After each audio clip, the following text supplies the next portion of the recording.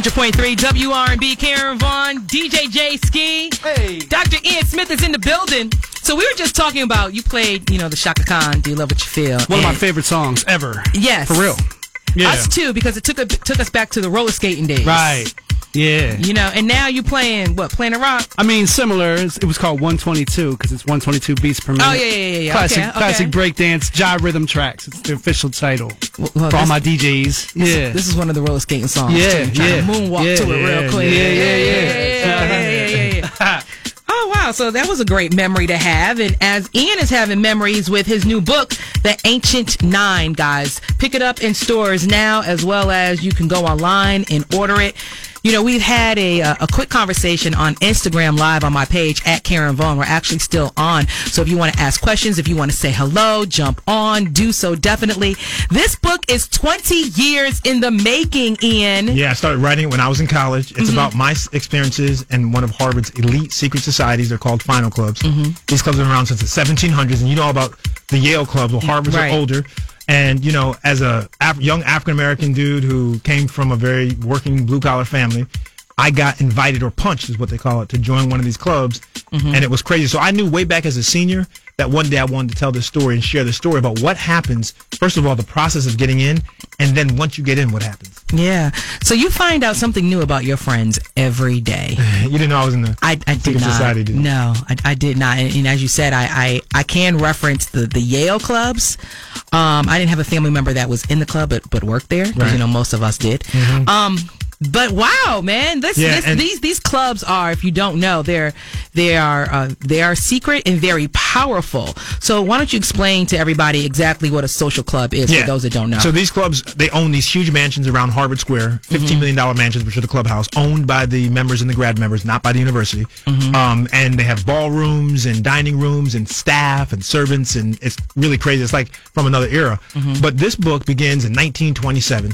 When two kids are trying to break into the Delphic Mansion, and one of the kids disappears. And students for a long time have tried to break into these clubs because of the treasures that they have at the club, the rumors, artifacts in there. And so, book starts off 1927, kid disappears. Fast forward to the 80s when I was there, and Spencer Collins, who was me, is being punched, or in the middle of the night, an envelope is slipped under the door to him, and he opens it up, and there's no postage, no return address, just his name on it, and invitation, it says, the president and members of the Delta Club invite you to a cocktail party with an address. And so Spencer goes to this cocktail party. He has no idea what a cocktail party even is, by the way, and I didn't.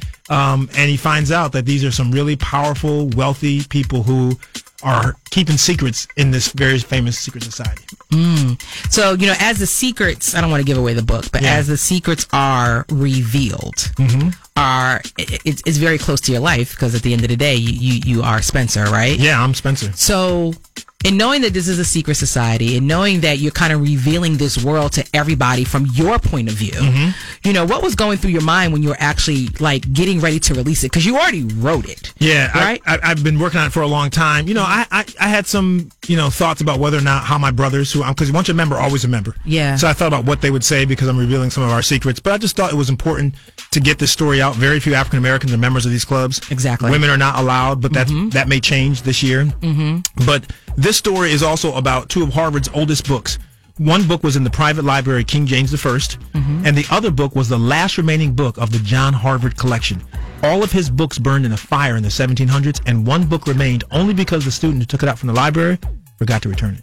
Wow. So Spencer Collins, who's me, is trying to piece together the student disappearing in 1927, these two famous books, and the name of the book, The Ancient Nine, is really a shadowy group of men who are hiding all the secrets in the club.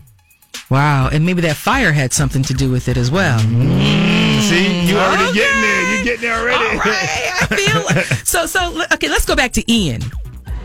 You were a senior in college. When I was punched, I was a sophomore. You were a sophomore. Yep. Okay, sophomore in college. You're in your dorm room. You're listening to what Guy I Like or something like that. You were asleep. But Guy was my band back then. Okay, and you this paper slides under your door, or you see it there. And you open it up. What's the first thing that came to your mind? I thought that this was a typical Harvard nerdy club that was asking me to some cocktail party, and I wasn't going to go because, I knew it would be kids trying to play like they're adults. So I just put it to the side. I didn't even think about it. And then 2 days later, I was at basketball practice, and after basketball practice, the upperclassmen said that this is punch season, which means that this is the time that the private clubs start inviting members to potentially join. And so I was like, and they mentioned the name, the Delphic Club. And I was like, that rung a bell. I raced back to my room. I still had that invite, and the Delphic Club was one of the societies and had invited me to the cocktail party. Was it that night? No. It was like 2 weeks later. 2 weeks later. Okay, that's good. Yeah. Okay, so you were on point. Okay, go. And in the book is a love story. So Spencer Collins falls in love with a dining hall worker, a girl, and she wants nothing to do with him because she thinks he's a stuck-up Harvard kid, and he just can't get her out of his head, and so he pursues her the whole book. So that is inside of this mystery of him trying to solve the Ancient Nine. In fact, on our Facebook page, if you can solve the mystery of the Ancient Nine, you could win $2,500. You know, you're always giving. I like it because this is fun because it's a mystery. Yeah. So go to our Facebook page, The Ancient Nine, spell 9 out. Like the page and follow it, and hit me up on Instagram at Dr. Ian Smith. Spell the doctor out, IAN Smith, and hit me up, and you'll see what the question you need to answer. But it's a fun book. People like it. And Matt Damon, I told you, was a member. Yeah. Matt Damon was a member of my club. He was the year behind me. You also said Kennedys and Roosevelts. The Kennedys, the Roosevelts, Supreme Court justices, governor, you name it. The Aga Khan, Jack Lemmon. Everyone, you know, and you don't find out right away who's been members, but then you look at like the directory, and it's like, holy cow, this guy was a member, she was a member. It's crazy. So, you know, not too long ago, like, there was an article written in the New York Post from the facility committee recommending that Harvard ban their elite social clubs. What are your thoughts on that? Harvard's been trying to ban these clubs or open them up for years because they don't think the clubs reflect the diversity of the university. So they're right about that. But the problem that they have with it is that the clubs are owned by the members. It's not a university building. They don't own the land, nothing. The clubs own all this themselves, and they're rich. The richest people in the world are members of these clubs. So the university has tried to apply some pressure. For example, you can't be a captain of a varsity sporting team if you join a club.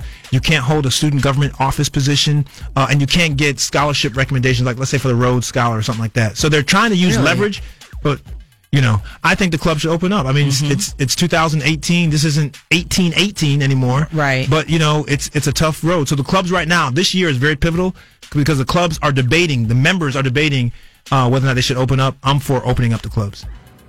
I would agree to women. Yeah, absolutely. Yeah. So everyone, this is a different era. This isn't the 1800s. Right. Women and blacks weren't in the clubs in the 1800s, 1700s because we weren't part of the school. Right. But we're now part of the school. And in fact, when I got into my club, the first black guy got in the mid-70s. I looked and found him on the picture. And I was like, he had a big fro.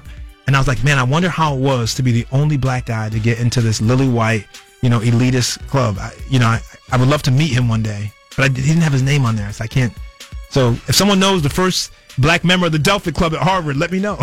So you guys can link, because I'm sure that you guys have some stories that you can tell. That's right. And he can learn from you, and you can learn from him. That's right. Because you've had amazing success with writing books, and this is your second novel. Your first novel was actually your first book. Yeah, the Blackbird Papers, Papers. Which is a murder of a Dartmouth professor up in Hanover, New Hampshire. So so I like crime fiction. No, people don't know that. I love crime. I would say we love a mystery. Yeah, on Netflix, I love mysteries. I read and write and watch all the time.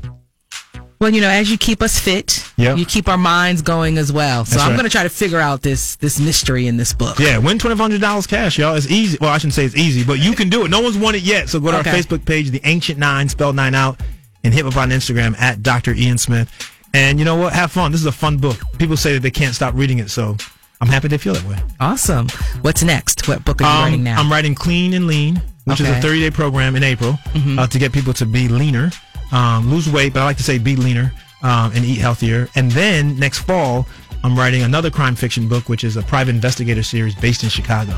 Oh, wow. Chi-town. Always where you are. You always focus on where you are. I think that's really cool. I'm going to need a Connecticut book one day and a Philly book. It's coming. Okay. It's coming.